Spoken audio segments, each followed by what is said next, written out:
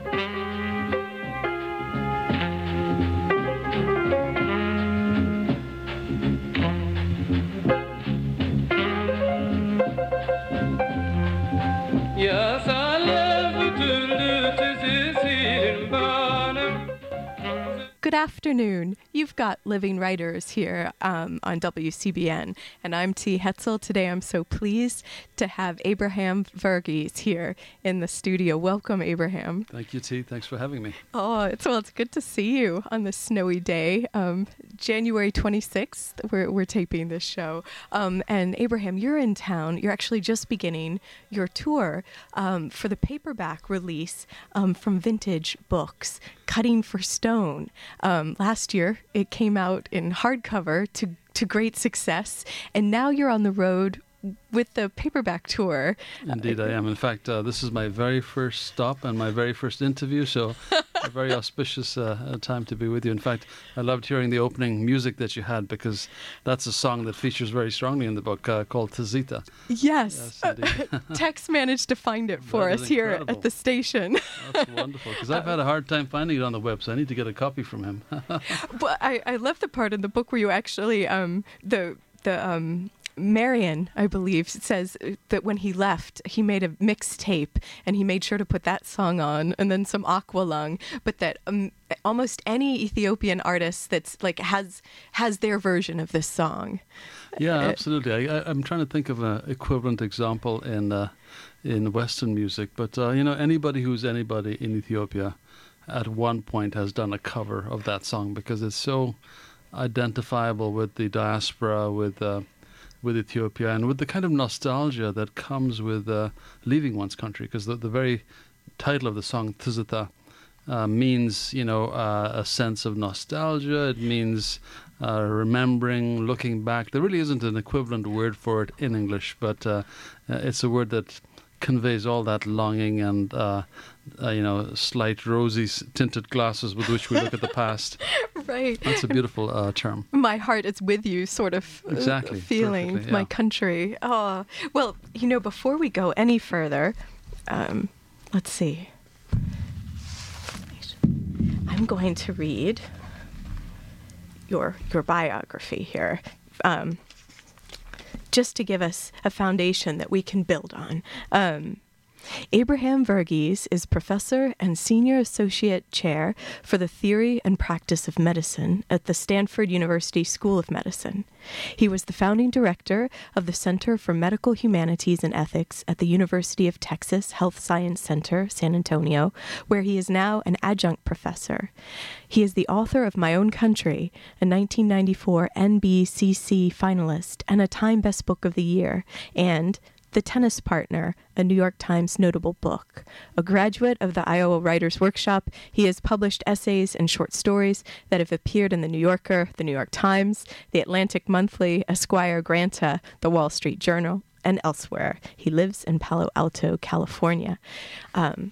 So you're out and about, out in the world there. You can find your work many places, and much of it has been nonfiction until this point, Abraham. Yeah, much of it has been nonfiction, but honestly, T, I think I began writing and went to the Iowa Writers Workshop with the intention of writing fiction.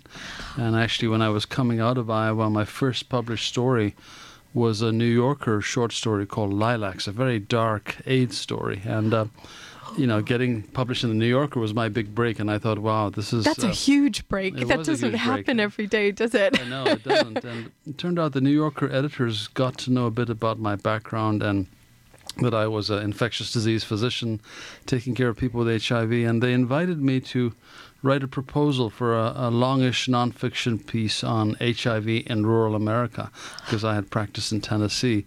And to make a long story short, I worked hard on that piece, but... No need to. We have an hour. They turned it down for many reasons. They turned it down partly because the editor I was working with didn't want it. It was leaving, and the new editor, Tina Brown, didn't want it. Maybe she wanted something more lighthearted or so. I did a lot of other stuff for Tina, but not that particular piece. And so essentially we were left with a book proposal, my editor, my agent and I. And so we shopped that around, and it was a very peculiar time in American publishing where And the Band Played On had been published, and Paul Monet's beautiful book had been published. But the idea of a heterosexual foreign physician telling the story of rural AIDS, was just, it hit a lot of buttons. And all of a sudden I had a book contract. Yes. And I kind of had to discover how to write nonfiction. I'd never really thought about that. And I had to go back and, read George Orwell and Truman Capote and really make sure I had a sense of what the standard was. But to be honest, it's been really wonderful to come back to fiction. It's been liberating, even though I've not begrudged at all the learning and the material that I learned writing nonfiction. And how, when you did that almost a private pursuit of learning the craft of nonfiction, what other people did you look to besides Orwell, Capote? So I read Alfred Kazan, Walker in the City. I read a wonderful book called Is There No Place on This Earth for Me? It was about a woman with schizophrenia.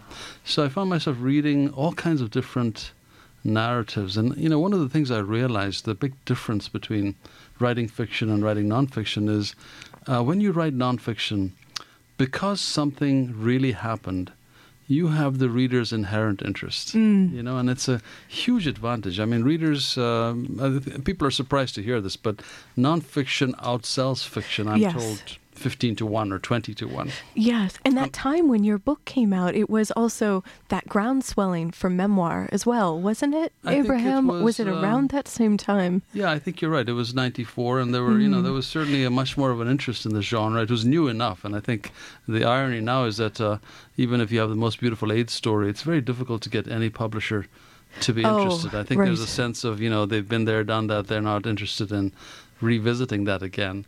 But at the time there was this interest, and I think even more than that, there was a great sense of obligation, of wanting to do something for HIV, sort of pay tribute and make a testimony to this time. And of course all those sentiments quickly vanished, at least within publishing.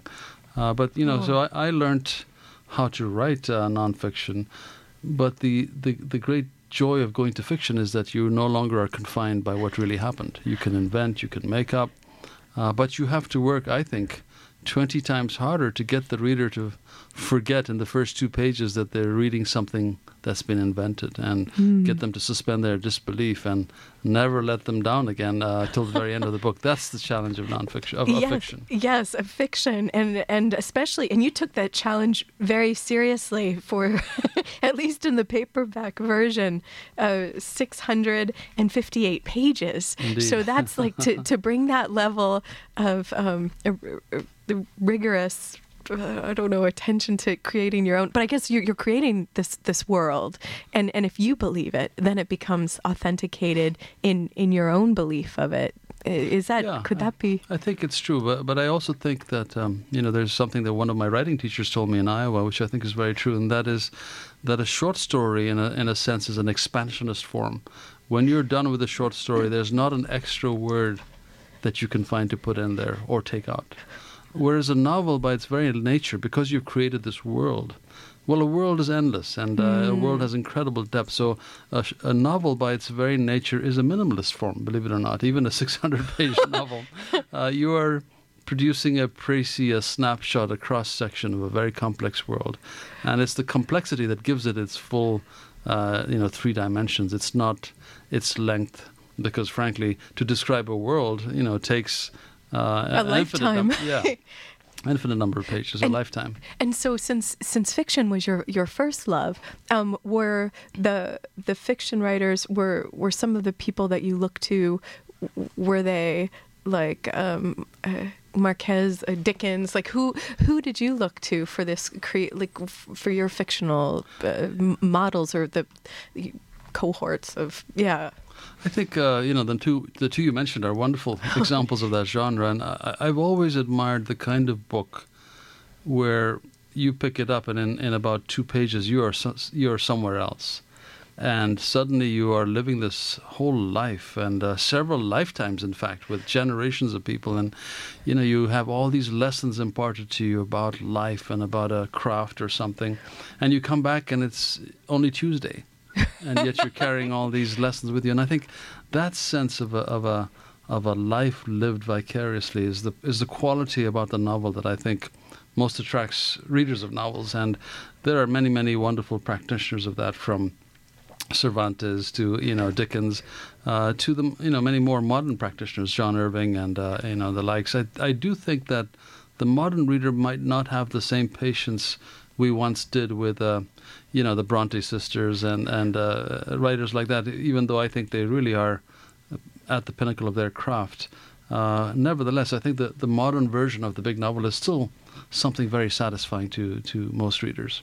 And when you say that, when you mention the Bronte sisters, do you mean because some of the scope of their stories is more immediate, like an immediate place, but the years span is there? Is that what you meant? Like that's whereas, like modern readers, when they're looking for something, I guess I'm unclear. Like, do you think it's like that people want something that modern readers are looking for, a novel that has something that's more defined in a moment of time, or something like this that's expansive and that No, I think it's less a matter of time than it is about style and technique. In that, yes. I think with Middlemarch, there's a certain luxury with which, the story builds up in the first pages, a couple of pages. I see what you mean now. Whereas I think in a modern novel, you're allowed the luxury of a big story, but you have to get into it. You have to get to it fairly quickly, and you have to string your scenes together in a manner that's keeping the pace flowing. I mean, so I think the sort of the relaxed fashion of the classic English writers might not work these days, just because our whole society's sort of attention span is much shortened. Twitter and Facebook and television and so many channels. I think we're used to the notion of quickly getting an image and then another one and then another one, and so it's really how you stack those images up and the language that make the novel. Leisureliness is not as much allowed, I think, as it might have been once upon a time. And so that also goes with what you started off the program speaking about, Abraham, where it's that speaking of that intensity that you're bringing to every page almost of the story, like what you believe is the hallmark of a fiction piece anyway, that intensity that you need to bring to it to convince the reader of the world that you've created. It seems to go absolutely. With this. Right. I think you have to bring the reader in, and given that the reader today is different from the reader 200 years ago, you have to bring them in and not let them, leave this fictional dream of yours, and that means taking into account to some degree their attention span. And so I think that really sort of nails the difference between the modern novel, I would suspect, and the classics, which remain classics. They're wonderful, and I certainly have the patience to read that kind of a novel. But and you pay tribute. In your own book, Cutting for Stone, you have two characters. When they have to take turns sitting up in the evening, right. They read Middlemarch. And so you even begin with the first line. You quote it in your own book to show. Right, yeah. And actually, I have one of the characters reading Middlemarch and being a little impatient with the way the sentence builds up. And that's Hema. That's Hema, and she reads it about 5 times before she finally gets it. And the danger is the modern reader wouldn't read it 5 times. They'd cast it off and pick up another book. I think there's a way of learning how to read, isn't it? And if you have trusted and gone into reading something like Middlemarch or a book that takes you a while before you're by the throat almost in the New World, I think if that's happened for you, maybe as a young person or so, maybe then you learn to trust that it could happen again. That's very key, T. And I always tell my medical students, I tell them that if you don't read, if you don't have the habit of taking these little signals we call words and making a mental movie in your head, a fluent movie based on the words you're provided with, if you don't exercise that function, you'll have an atrophy of a particular part of your brain that's responsible for the imagination. So I think that the joy of reading, the great joy of reading, is that it's ultimately a collaborative act. The writer gives you the words, but you provide your imagination. And the richness of reading is that somewhere in middle space you create this fictional dream. It's not the writer's, it's not yours. It's truly a collaborative process. And the great proof of that is if you ever go to a movie version of a book that you've loved, your first reaction is, how did they cast Antonio Banderas to be this character when I had somebody else in mind? And that somebody else was your creation. And I think that's the joy of being a reader. And on that note, we'll take a short break, and we'll be right back. You've got Living Writers today on the program, Abraham Verghese and his latest, Cutting for Stone. We'll be back.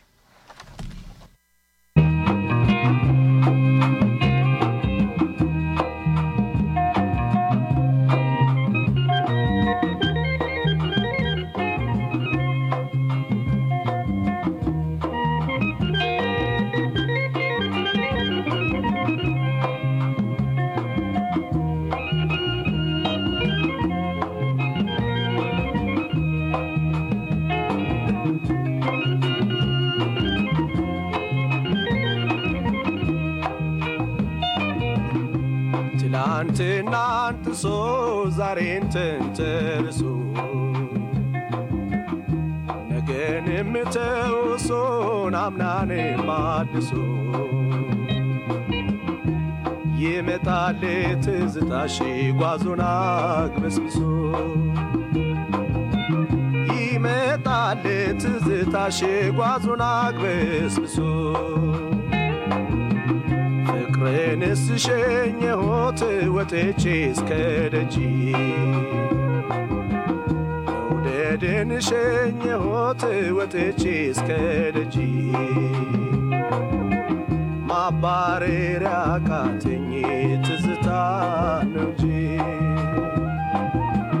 ማባረሪያ አቃተኝ ትዝታ ነው እንጂ ለጎን ሲሆን ፍቅር ነው ደስታ አበሳ አስቆጣሪው የተለዩ ለታ አልገባኝም እኔ ምንድነው ትዝታ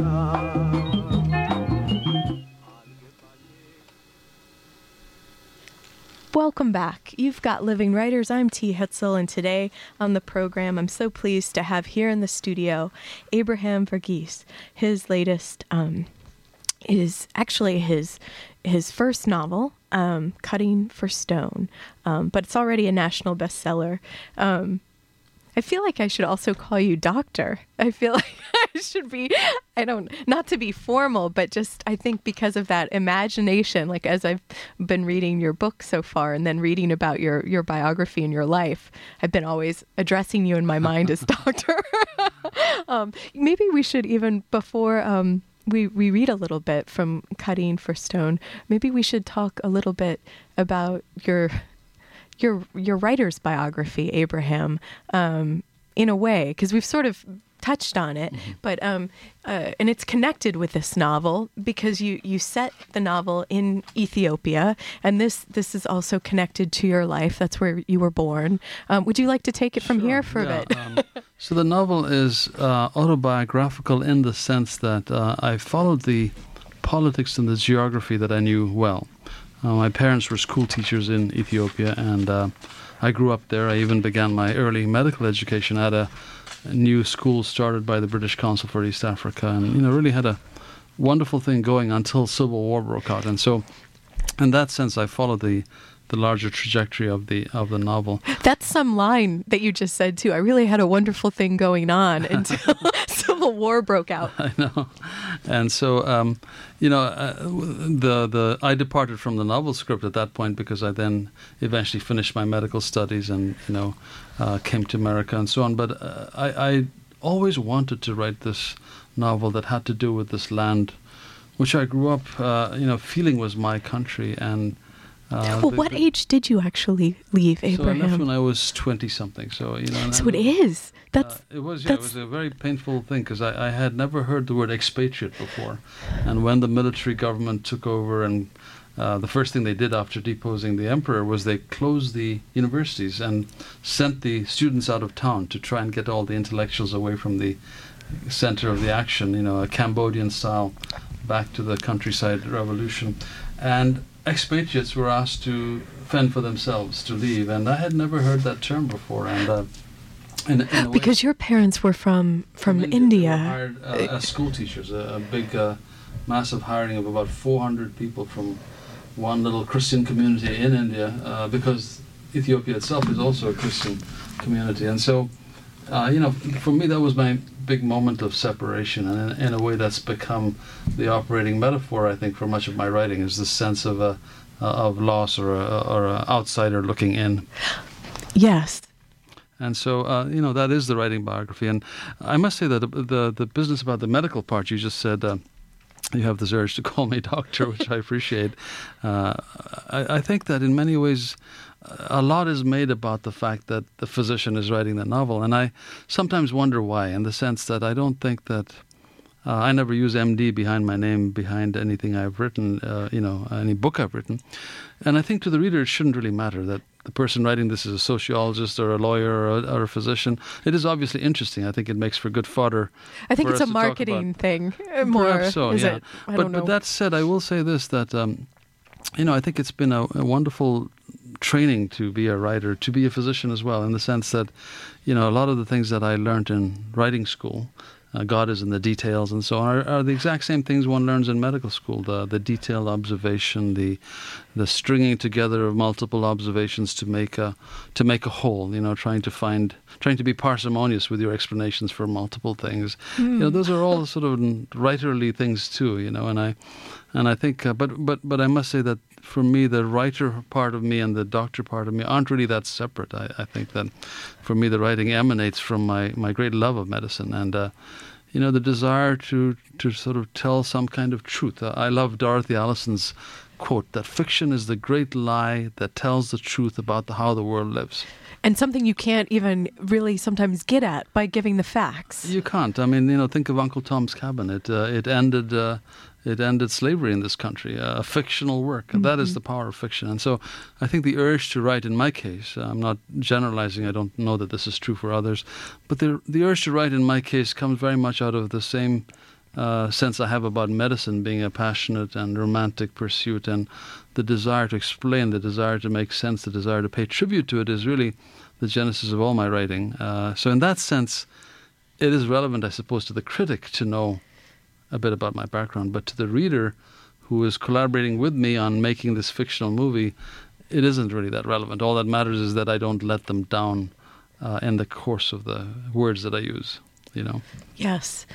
It seems, I think when I was, because you have a website, abrahamverghese.com, that people could check out as well. And there on that you say, like you want the readers in this novel, Cutting for Stone, to see that entering medicine was a passionate quest, a romantic pursuit, a spiritual calling, a privileged yet hazardous undertaking. Yeah, and I truly believe that. I mean, I think that what gets lost in all the modern debate about healthcare reform and DRGs and all that is you know, I think it kills that quality about medicine which brings most of us in. And ironically, I was brought into medicine because of a book. And actually, if you speak to a generation of physicians, the generation before mine, they will often mention Arrowsmith by Sinclair Lewis, or they'll mention Microbe Hunting by Paul de Kruif, or in England it was The Citadel. And in my case, it was Of Human Bondage, even though the medical part of that book is fairly minor. But, you know, I think that's what books do. They speak to us in very individual ways. And one of my intentions was to write a book that might awaken that spark in a youngish reader, a college reader, who might say, you know, I don't really care what the Senate and the Congress finally come up with. It doesn't really matter, because this is about a calling. This is about something much larger than that. And that's the part that I was trying to get across in that passage in the website. Yes. And that makes sense so much from reading the stories, because of what's happening in the Surgical Theater 3 in Missing Hospital instead of Mission Hospital. Right. And there's the whole story behind that, layer upon layer of moments in this unfolding epic, really, telling of these people's lives and how they intertwine. But you see like what medicine in a way that's like more in a raw form than what you see if you were to walk into the University of Michigan hospital or the medical centers here in some ways. Yeah, I think, you know, in a funny way, I think that there really isn't that much difference between the kind of medicine you see in a place like Ethiopia and here, in the sense that the physician-patient relationship is the same. What is different is that in a place like, you know, like the one I describe in the book, which is lacking in almost every resource, the physician-patient relationship is thrown into stark relief, and the sort of fiduciary responsibility of the physician to the patient, all those things, far from being abstract terms, become very palpable and visible. And I think the great danger when you come to very advanced medicine in places like Stanford or Michigan is that, you know, medical care is so fragmented, so sophisticated, so technology-driven, that you can almost get the impression that these things are not operative, that there is not a fiduciary connection between, you know, relationship between patient and physician. And I think that was my intention in this novel, is to contrast these two strikingly different styles of medicine, only to show that the physician-patient relationship is truly sacrosanct and beyond any of these other, you know, nuances. And necessary for what completely becomes necessary. Healing. Absolutely. Yes. In fact, my work at Stanford, my great interest there, and the thing that I promote is really the whole sense of, you know, the importance of the ritual of examining the patient, the ritual of interviewing the patient. And, you know, rituals to us are all about transformation. You know, we get married with great ceremony to signal our transformation from, you know, loneliness and solitude to populating our world with this other person, you know, and hopefully eternal bliss. You know, we have a ritual for inaugurating a president. It's cathartic, it's transformative. So similarly, I think the ritual of examining a patient is a, you know, highly sacred ritual where one individual tells all their secrets to a physician, something they may not even tell their preacher or spouse. And then they disrobe and allow examination, which in any other context, and in any other context that would be assault. And I teach that, you know, in this day and age, just because we have modern technology, you cannot shortchange that process. If you take that honor the patient's given you and you're clumsy in your examination, or you're not listening, or you're sitting behind a desk and ticking off the various labs and things you want, those are not surrogates for the ritual. And the ritual, I mean, if you listen to the wording people use about doctors, and when they're unhappy with us, they have choice words. One of their favorite ones is, he or she never touched me. They never, quotes, laid a hand on me. And these are not just metaphors. These are, concrete descriptions of a failing in the ritual. So I think ritual is important. And part of my great joy in this novel was to be able to to deal out the kind of medicine I liked and condemn the kind I didn't. And someone said that a novel is truly a justice-dealing machine. And so I had the great joy of dealing out the kind of justice I thought was necessary. Well, it's you can definitely see the spirit of that in there, and it's interesting. From even I'm wondering how many years was this novel in the making? Oh God, don't ask me that. well, no, because I'm thinking, because what you're talking about, like that calling and that connection with people, like at the bedside, and then also teaching at Stanford. I'm thinking that you're like amazing, like that you, because this now, that if I were takes amazing, all then this energy, right? This like what's in our core. If I were amazing, the novel would be done in 2 years. But the novel took me 8 years precisely because, I have a very demanding day job, and it's one that's very satisfying. And so I could only sort of work at this a little bit every evening and weekends if I was lucky, and so on. So it took a long time, and it shouldn't really have taken that long. But I also say this, that I actually think that if I had a house on the Riviera and the opportunity to write all day and, months on end, I would probably not produce a single thing. There's something about, I think there's something about the work itself that is creative. William Carlos Williams, my great hero, poet, laureate, and a pediatrician in Rutherford, New Jersey till his 90s. William Carlos Williams entered medicine because he felt that for a poet to have significance or substance, he or she had to be connected to the real world in some way. And so he became a physician, after the fact, if you will. And I'm a strong believer in that. I think that medicine is really what gives me voice. And when I'm asked, which is very rare, for writerly advice, my first advice is get a good day job. Only because I think it's very not bad advice. I mean, I'm serious, because it's really hard to be a writer when your writing is meant to pay the bills and feed your kids. Thank God I never had to, look to writing to pay my rent and buy, milk for the kids. That's a very hard sort of pressure to put on a writer, and I think it's actually been liberating to me to not have to worry about writing for that purpose. What it does, though, it makes it very slow. It makes it slow, and but it's a great advantage, because this is going to sound strange to you, T, but it's not that I'm lacking in ambition for my book. I want the best things to happen to this book, have it win all the great prizes, But all along, I always had the great sense that it didn't have to happen tomorrow. I could take my time, get it right, and if it never happened, I'd be just fine. I wouldn't have lost anything. I'm so much in love with what I do. That kind of liberty to write, I think, is rare, and if you can find it, by all means, one shouldn't be embarrassed about it. So I'm happy to be a slow writer for all the right reasons. Exactly. Well, can we hear some? Sure. Abraham, would you mind reading? I wouldn't, and I've sort of picked arbitrarily a passage early on in the book. It's actually in the prologue, which sets the stage for the narrator, Marion, and what he is about to say, I'll read for about a minute or so. Is that all right? Sounds wonderful. So Marion, the narrator, is reading. He says, he's talking, and he says, 46 and 4 years have passed since my birth, and miraculously, I have the opportunity to return to that room. I find I am too large for that chair now, and the cardigan sits atop my shoulders like the lace amice of a priest.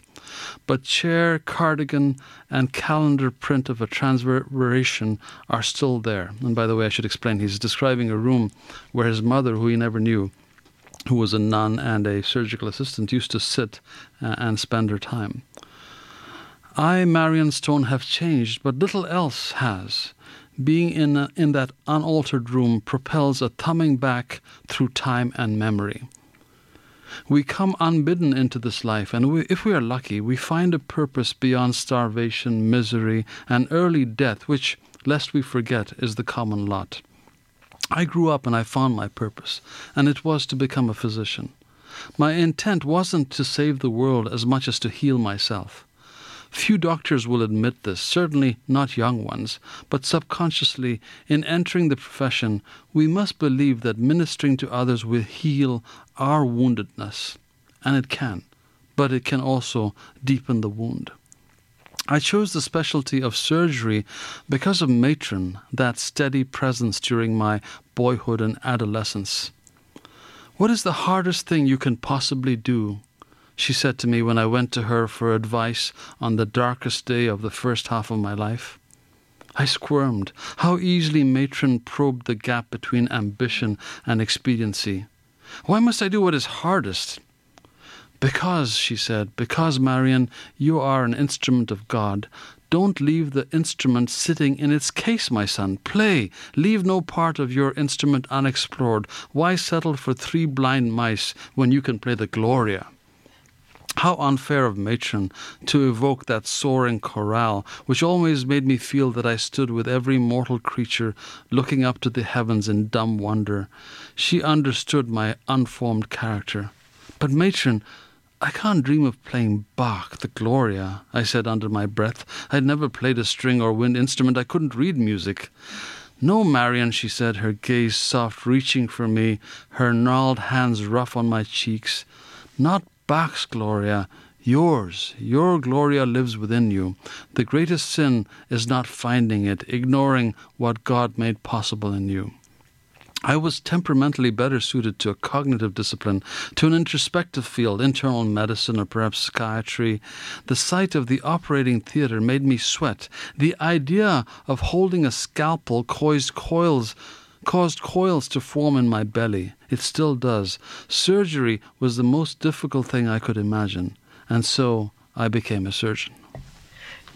Thank you. Thank you. That's wonderful.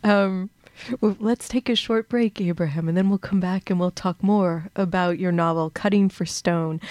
Today in the studio, Abraham Verghese. I'm T. Hetzel, and we've got Tex in the engineering booth. Thank you, Tex. We're going to take a short break and be back.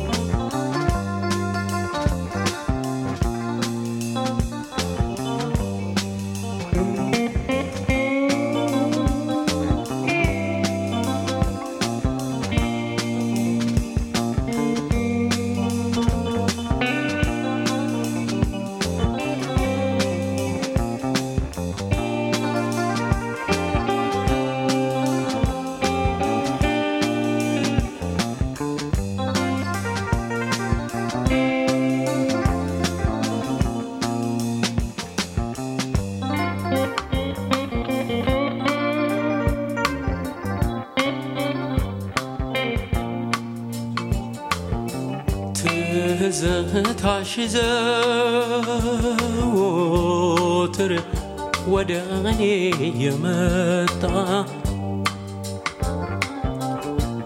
ትዝታሽ ዘወትር ወደ እኔ የመጣ እፎይ የምልበት ሕይወቴ ጊዜ አጣ እፎይ የምልበት ሕይወቴ ጊዜ አጣ እንደ ኢየሩሳሌም እንደ አክሱም ጽዮን እንደ Welcome back. You're listening to Living Writers on WCBN FM Ann Arbor. I'm T. Hetzel, and today in the studio, Dr. Abraham Verghese. Well, we'll knock the doctor off because you're wearing your writer hat. That's right. Right? Well, but I love that you made the point that it's not as if they're these separate worlds. That I think people keep wanting to, make a binary being out of me and have a writer's side. And, but you're one person. But I'm one person. And, I actually think that all I'm doing is giving voice to many of the sentiments we all have. And if they strike some chord, it's because they're, in a sense, universal sentiments. I think physicians, we make a lot of the fact that there are physician writers. I always think that maybe there should be a lot more, given how many of us are privy to these extraordinary intimate moments of engagement with patients. And, I think it does. How would that work then, Abraham, too? Because a lot of the stories, as you say, you're learning and you're seeing people and they're telling you things that they might not tell anyone else. How do you balance that because with your nonfiction, that would be a very different thing, but also using it, but not in a use like a bad way, but using it for the fiction as well, like the stories, to tell the stories for the greater I think truth. For the nonfiction, there's clearly guidelines there that guide us all, and I made it a point to get permission and make sure that what I had there was acceptable to the patient, unless it was completely more a principle I was illustrating than a particular person or clinical event. And I think with fiction, most of us wind up drawing not so much on particular incidents as much as, particular dilemmas that are, commonplace, or even if they're extraordinary, they're, every physician has a whole bag full of extraordinary incidents like that. And, they're always illustrative. If they're just extraordinary, just cataloging them doesn't make any sense. But if they are, in that extraordinariness, if they reveal a common principle, I think that's when you sort of strike gold.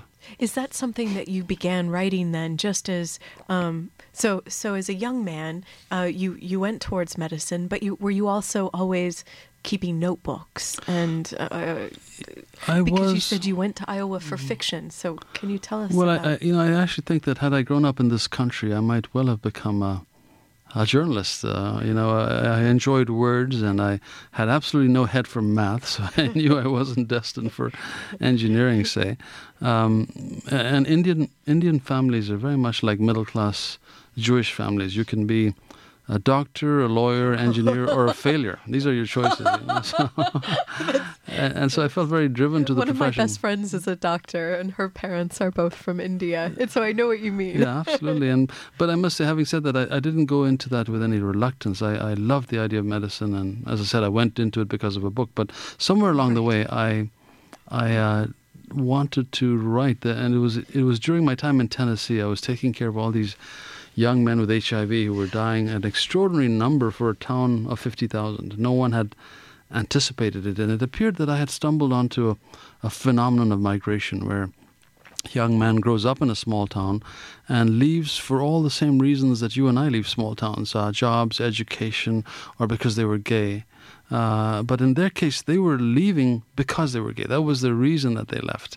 A very silent exodus, and they went to the big cities and found themselves. But tragically, at some point, the virus found them, and now they were making this return to their small towns, a very visible return because they were now sick and dying. And that was the reason for the number. And I felt a strong urge to put this on paper for many different reasons. One was that I I found myself reaching to fiction because it was the one arena in which I could conquer these things that were otherwise not conquerable in my day-to-day life. The inexorable fall of the CD4 count and the progression to death. In fact, I ran across, many years later, a definition of fiction that I love, which was that fiction is one means of achieving success at the limits of the ability of the will to express itself by other means, which is a very complex definition. But what it means is that but pretty comprehensive in that complexity.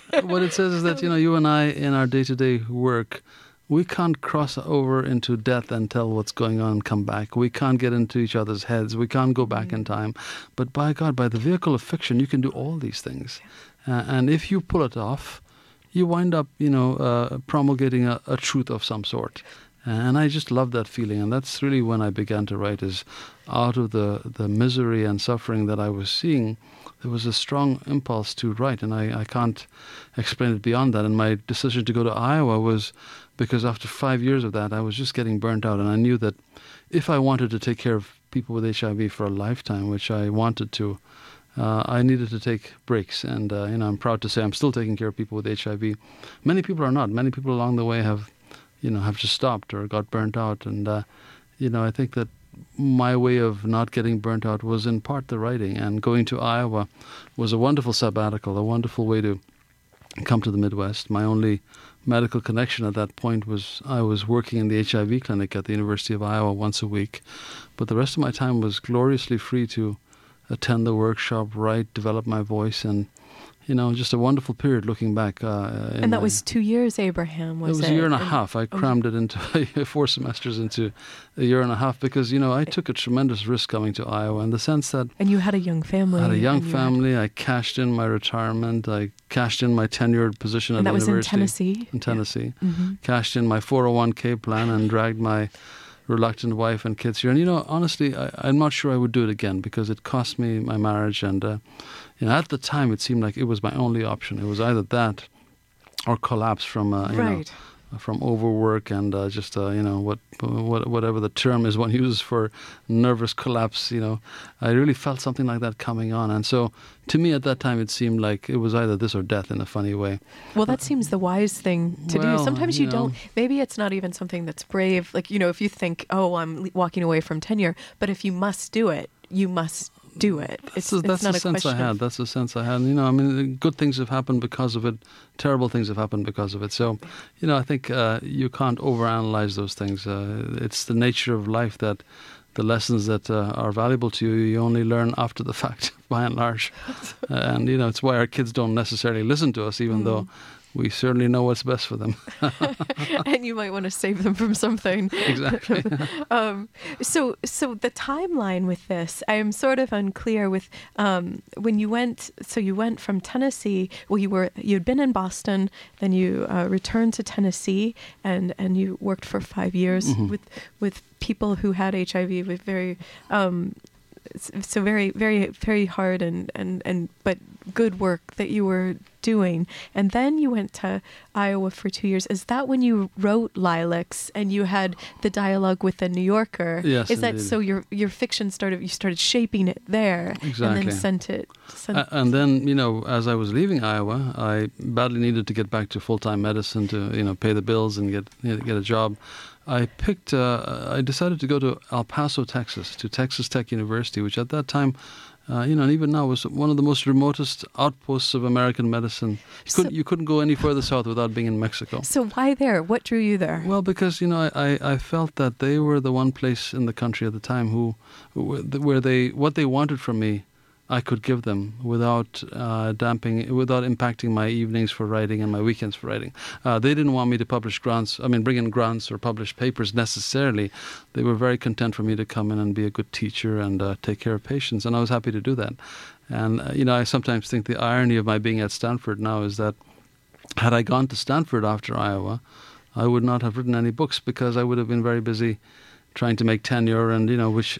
It requires hardcore science and publication, and so it's ironic to me that going to El Paso allowed me to produce 2.5 books, almost 3 books there that are being widely taught in medical schools, and is the reason that I was hired to Stanford in many ways. So there is some irony there. That's a lovely irony. It is, yeah, it is. And is there now a good trend where your books and other people's, maybe like Atul Gawande's writings, where it's becoming more, it's recognized that as, can you talk a little bit about that idea of maybe writing as being some way for medical students to even approach this new this calling of theirs and this healing of people and trying to figure out the balance of empathy and I think there's a strong sense that one of the dangerous things that happens to medical students and medical people, myself included, is that as you might go into medicine for all the right reasons because of a tremendous personal experience, a loss you had.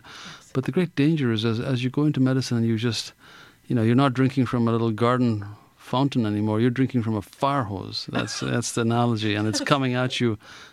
So much data you have to absorb, and the great danger is that you can become so disease focused that you become almost cynical about the human condition.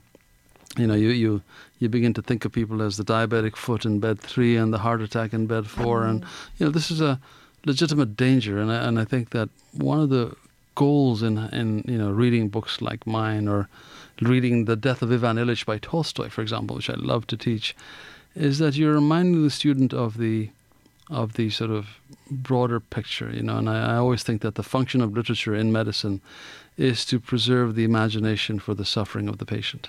In other words, that students come in with a great capacity to imagine the suffering of patients, and then as they go from their preclinical to their clinical years, or as I call it, from their pre-cynical to their cynical years, they lose that imagination, and a short story, writing like Atul's or perhaps mine, I think manages to remind them of the broader picture out there, the larger story. And, I think fiction has a very special function in medicine, and I've always argued that case. And The Death of Ivan Ilyich is a great case in point. Another one would be Bastard Out of Carolina by Dorothy Allison. I mean, you can read about child abuse from a textbook and think that I know child abuse, I can recognize the injuries. Mm-hmm. You have no idea of the emotional impact until you read something like Bastard Out of Carolina, and then you feel it. Then you're inhabiting the patient's shoes as best you can. And I think that function of medicine in the last decade or two has gone from being completely, out in left field, not something anybody wanted to really talk about, to being mainstream. But it's still hard to get the students' complete attention to that, because they become very bottom line oriented. Is this going to be on the exam? Do I need to know this? Because there's so much. There is so much, and I completely feel for them. I mean, my heart is completely with them, and yet, our job is to remind them of the human element that brought them here in the first place, and the wholeness of it. Exactly, somehow, right? Not the piece of it. Yeah. And so was that something then when you moved to San Antonio, is that something with the humanities and that Center of Humanities and Ethics, was that, I guess I'm wondering if you believe, since writing has been something very important in your own life as a person and impacted you as a physician, is that something that you also brought to this, like San Antonio, or to Stanford? Well, not to Stanford. So this is an interesting story. Okay. I confess that I went to San Antonio because I thought I was offered this job to start a Center for Medical Humanities and Ethics, and I thought, I love literature. I believe it's important to students. Well, what a wonderful opportunity it would be to run a center where our job is to, among other things, introduce students to literature and have a curriculum in all 4 years of the med school, a required curriculum. And I think we did a great job. We raised a lot of money, had a big center, and fundraising was a big part of what I had to do.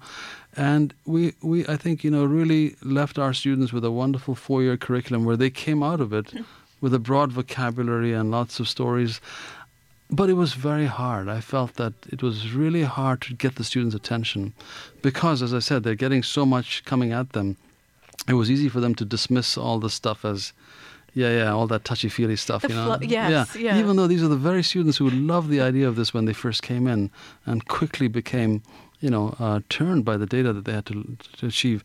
But we got their attention. Are we making better doctors then? Is that the same? Is that something that's happening in the States, in your opinion? Or is it something that's happening all over? Worldwide? It's happening worldwide, more so in the States. I think we really took the lead on this. But the difficulties, I found that you had to be so dramatic to get their attention. They'd come in with their eyes rolling at the ceiling, oh God, another humanities session. And we'd bring in someone who'd been burnt to a crisp and had pleaded with his caregivers to let him die and had sued his caregivers. And, his mother had sued back saying they should make him live. We had to bring in people looking like John the Baptist with, artificial limbs. And, and I felt it was hard work and memorable events. It sounds memorable. It does. It sounds like you succeeded. Never forget. I mean, I'm actually describing a very famous ethics case, the case of Dax Coward. And Dax is a friend. He's a former Vietnam fighter pilot who, in an accident that killed his father, he was burnt to a crisp, lost his eyes, his hands, his everything. And his first conscious talk was to say, let me die. I don't want to survive this, Yeah. Anyway, and at that point, patient autonomy wasn't what it is today. And against his wishes, they kept him going. He now became a lawyer and still argues articulately that they should have allowed him to, since he was reasonable and conscious and making good decisions, they should have allowed him to carry out his wishes. He wasn't asking anyone to kill him. He was just saying, I have the right as an individual not to have you do things to me if I don't want them done. But I'm digressing. What I'm trying to say is I left that job after 6 years because I felt we'd succeeded. But I felt personally that I had much more effectiveness one-on-one at the bedside with the student than I did in that big classroom session. And I'm a clinician at heart. I don't think I can survive very long if I'm not seeing patients.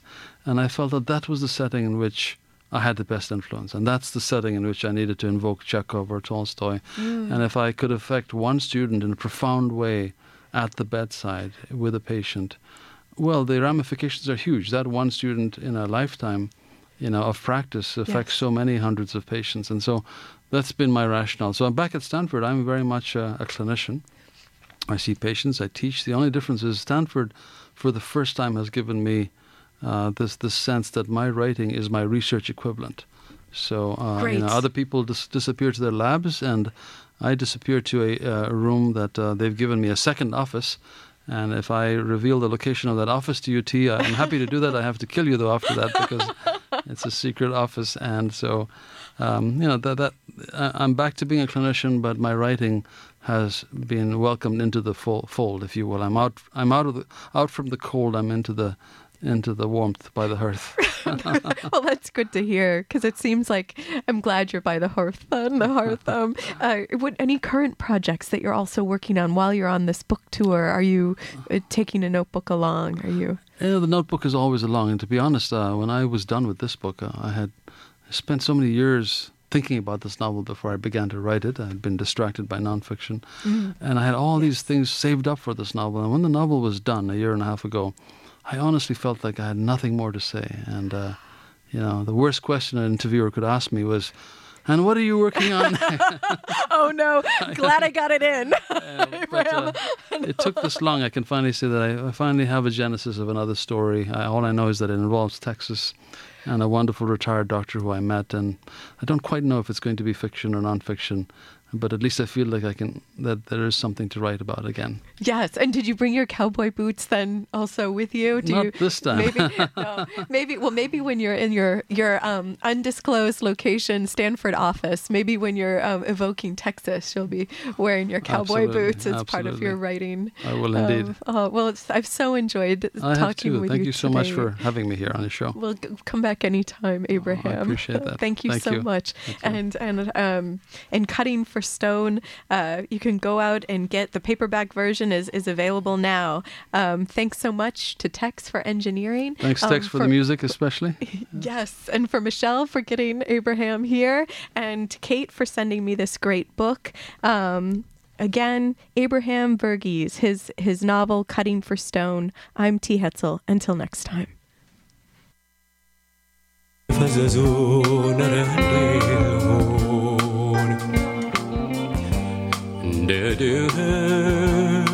ድህነቴ ተኝቼ ባልጋዬ እንደ ድህነቴ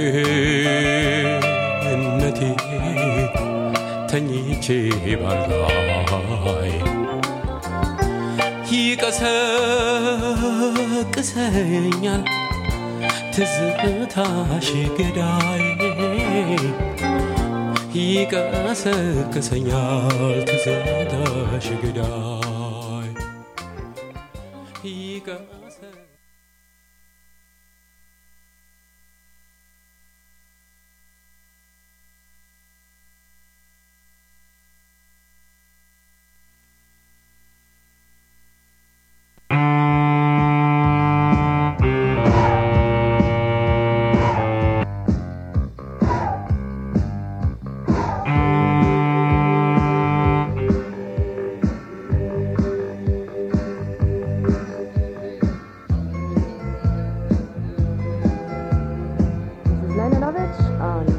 CBN FM Ann Arbor.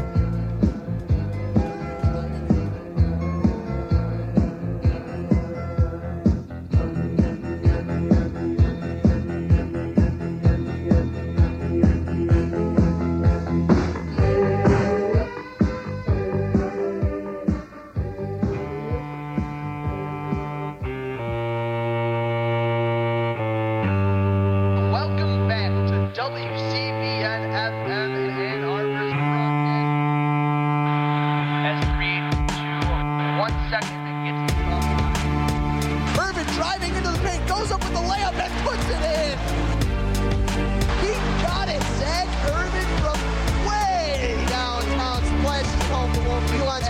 play. Walton takes it across the timeline. Gets a screen from Bielfeldt. Gives it back out to Dawkins. Back to Walton. Open three from the left wing. He got it! Derek Walton ties the game! Walton pushing the face. Albrecht steals it from Russell. Oh my God! Albrecht at the other end. Layup, lefty.